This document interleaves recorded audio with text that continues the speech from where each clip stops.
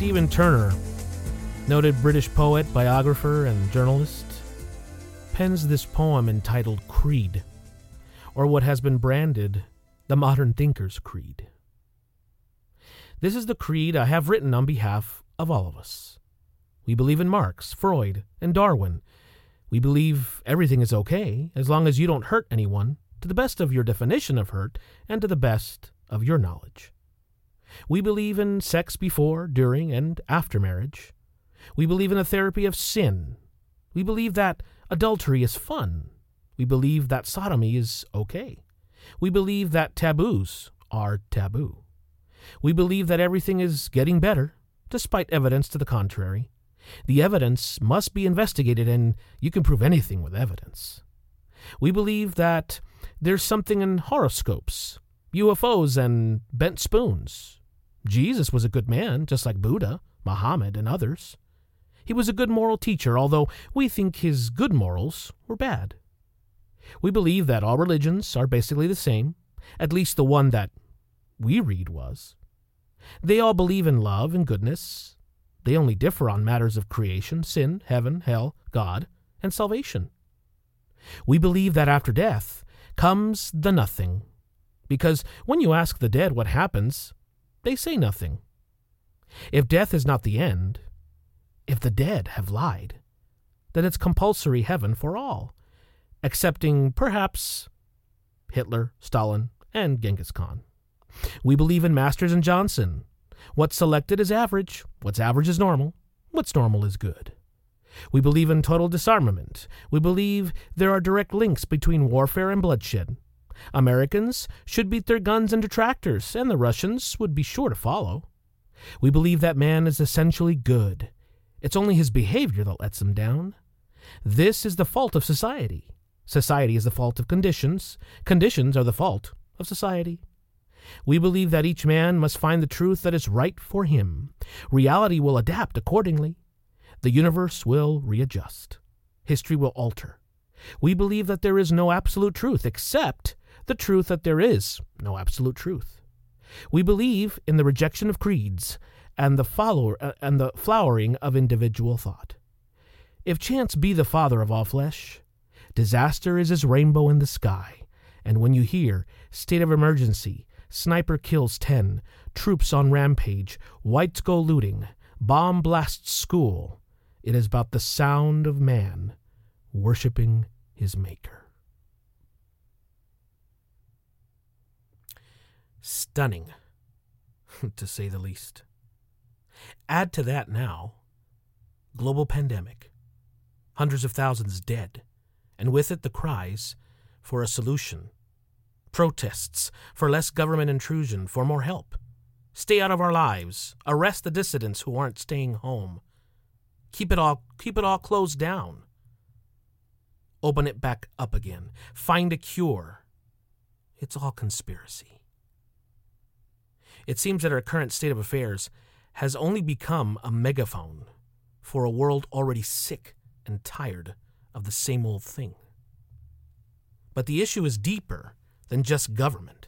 It's deeper than just economics and policies and global geopolitical outcomes. It's about the longing for an end to all of it. Everything that causes each of us the suffering of human indifference, the lust for power, and the cycle of new promises from new leaders claiming change with no change in sight. It is the death spiral into chaos that Stephen Turner describes so effectively, and the fact that without the truth to anchor us to that extrinsic source of saving, to an intentional creator that grants us liberty, creative equality, worth, and a destiny of eternal ends, then we can expect more of the same, the same dimness and darkness of the destructive power of sin. We either have the courage to look up and believe, or give up and give in.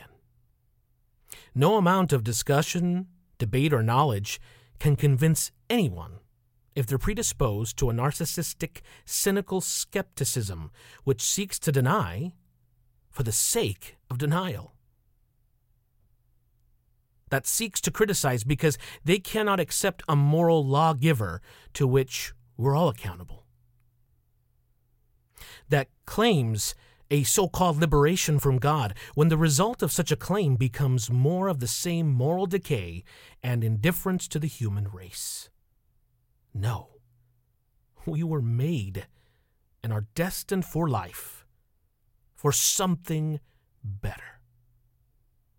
The way the story ends is ultimately what you and I choose.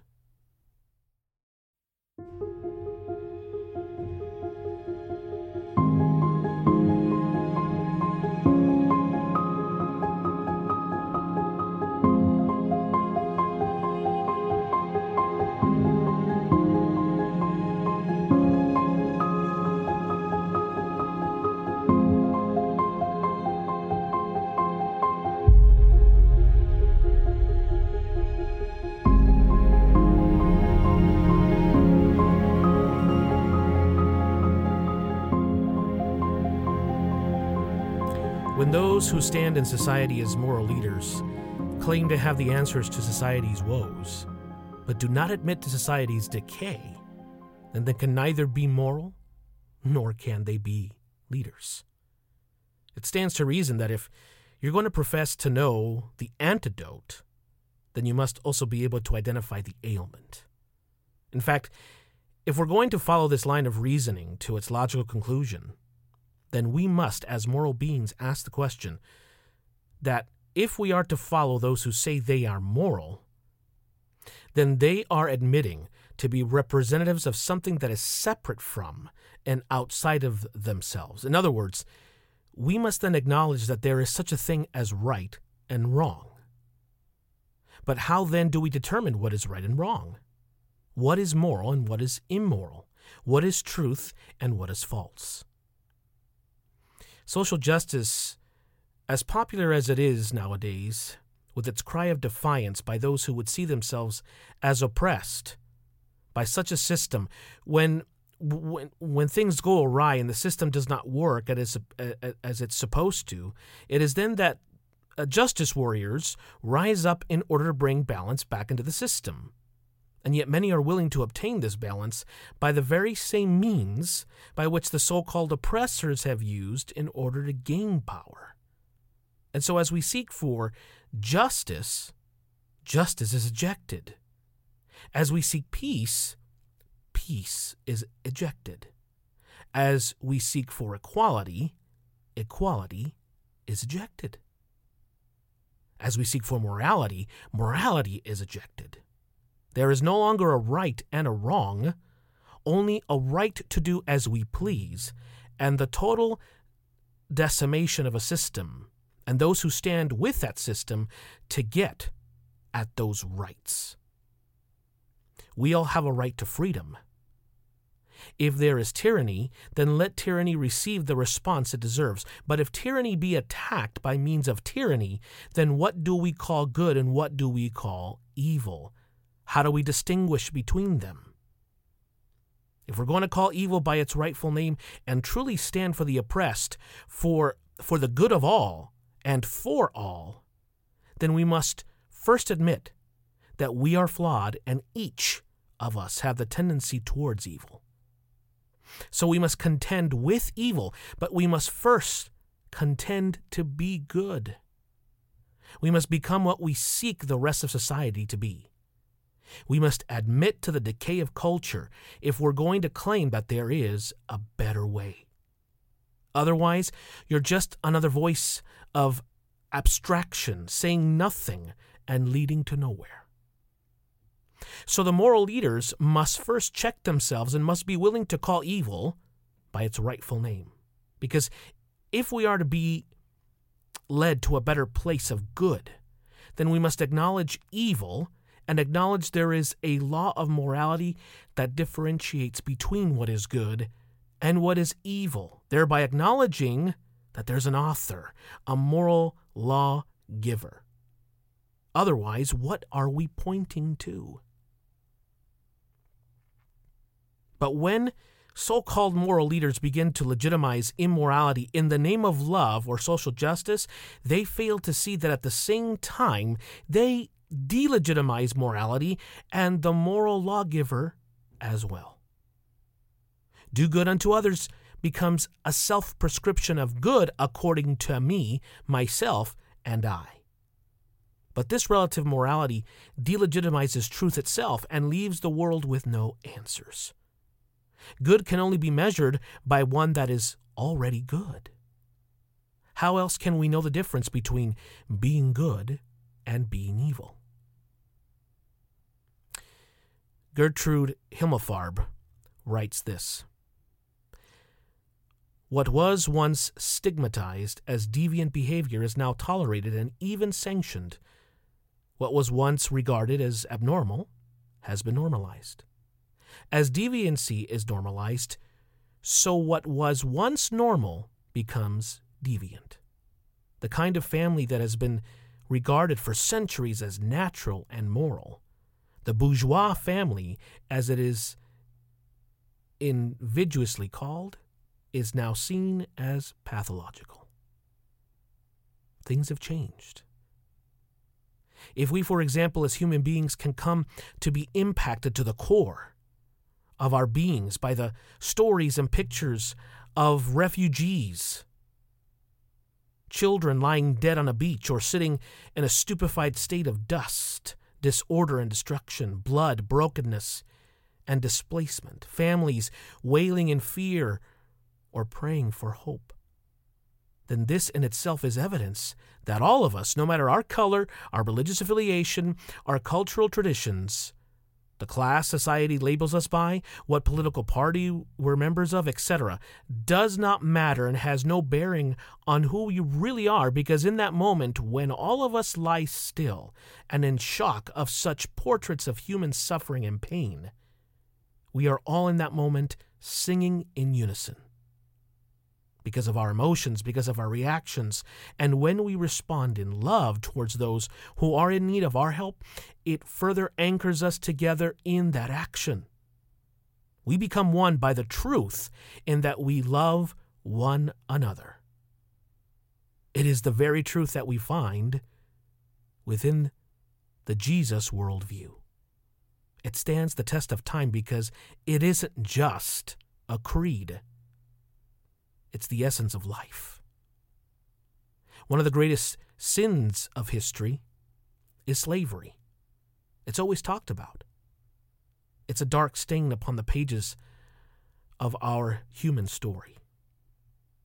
What I find so incredibly inspiring is the resiliency of hope with which those who were oppressed chose to respond to slavery. And this is evidenced in the songs that came out of that time period, rich and powerful and preserved to this day. They remind us that we are indeed destined for eternal life and not some form of extinction. There's one spiritual in particular that paints a sonic portrait of that hope. And perhaps you might recognize the text. Deep river, my home is over Jordan. Deep river, Lord, I want to cross over into campground. Oh, don't you want to go to that gospel feast, that promised land where all is peace? Walk into heaven and take my seat and cast my crown at Jesus' feet. Deep river, Lord, I want to cross over into campground. Was their hope in vain? No. These songs, born out of oppression, are a reminder that no amount of hate can kill the human spirit of faith. They clung to that hope. And while many died in that cause for liberation, the promise of freedom wasn't just one realized in the here and now, but in that great hereafter. We're not a division of sub-races just because we've been told that we are. We are made of the same essence, of that same dirt that fills the earth by one dynamic and loving Creator. We are one race of many colors, of many tongues, and many voices. We are one in blood, of many in thought, made equal by creation, designed for the light, fallen but redeemed, flawed but renewed. Neighbors all, travelers all, each seeking, each struggling and striving for that place across the deep river beyond the Jordan.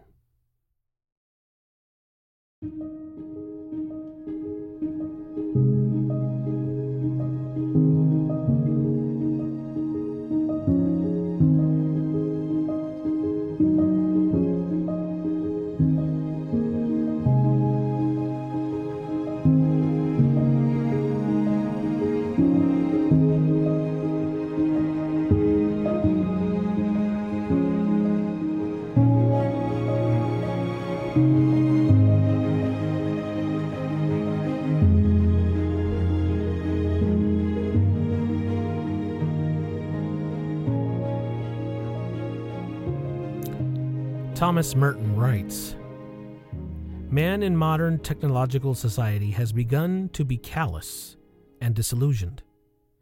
He has learned to suspect what claims to be new, to doubt all the latest in everything. He's drawn instinctively to the new, and yet he sees in it nothing but the same old sham. The specious glitter of newness, the pretended creativity of a society in which youthfulness is commercialized and the young are old before they are 20. And it fills some hearts with utter despair. There seems to be no way to find any real change. The more things change, says a French proverb, the more they are the same. Yet in the deepest ground of our being, we still hear the insistent voice which tells us, you must be born again. There is in us an instinct for newness, for renewal, for a liberation of creative power. We seek to be awakened in ourselves, a force which really changes our lives from within. And yet the same instinct tells us that this change is a recovery of that which is deepest, most original, most personal in ourselves. To be born again is not to become somebody else, but to become ourselves. In essence, Merton expresses what is the innate realization in each of us that somehow this isn't all there is. This drive that each of us has to be better comes from what is self-evident. We were created to live. Our resistance to death isn't just about a fear of death. It is that death really isn't supposed to belong. Death is an intruder. Otherwise, why do we fight it so? Recently I came across an interview with a mother who has a daughter with a very rare congenital disease. Its short name is CIPA, or congenital insensitivity to pain with anadrosis. This is a very rare disorder of the nervous system which prevents the feeling of pain, of heat or cold, and also prevents a person from sweating. What has been written into some science fiction stories as a superpower couldn't be further from the truth of the obvious danger this causes a person who has this disorder. And this little girl could literally take a bullet, walk through fire, or walk in sub-zero temperatures and not feel a thing. What I found so impacting about this story is when the mother reveals her greatest desire for her daughter, she says that her greatest prayer to God is, please let my daughter feel pain. Can you imagine such a request? What most of us might see as some sort of blessing really is quite the opposite. Pain isn't something we relish. It's something that when we feel it, we wish we could take a magic wand and just wish it away. It's why when we feel it, we reach for that bottle of medication that promises to take the pain away. But if not for the pain, we wouldn't realize there was something wrong in the first place. Some pains in life cannot be taken away by pills or by modern medicine. And if you think of it, this mother's greatest wish for her daughter to feel pain was in fact a wish for her daughter to live.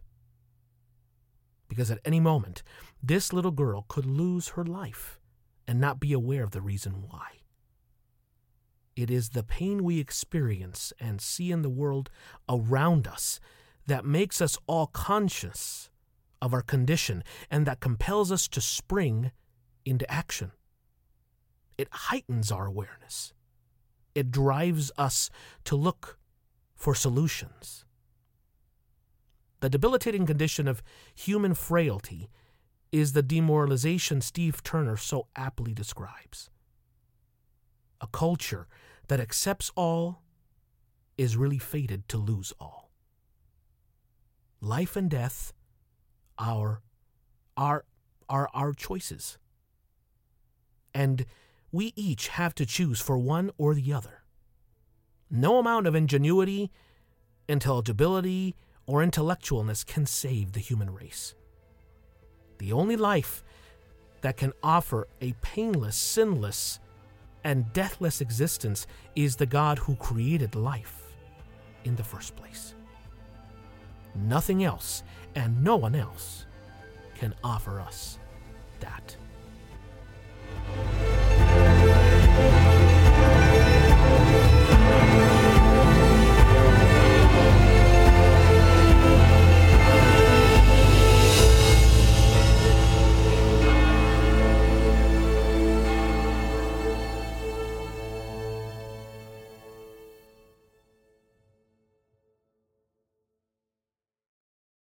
Hello, everyone. Thanks for tuning in to The Truth Reel. If you want to subscribe to our podcast, you can do it where all podcasts are available.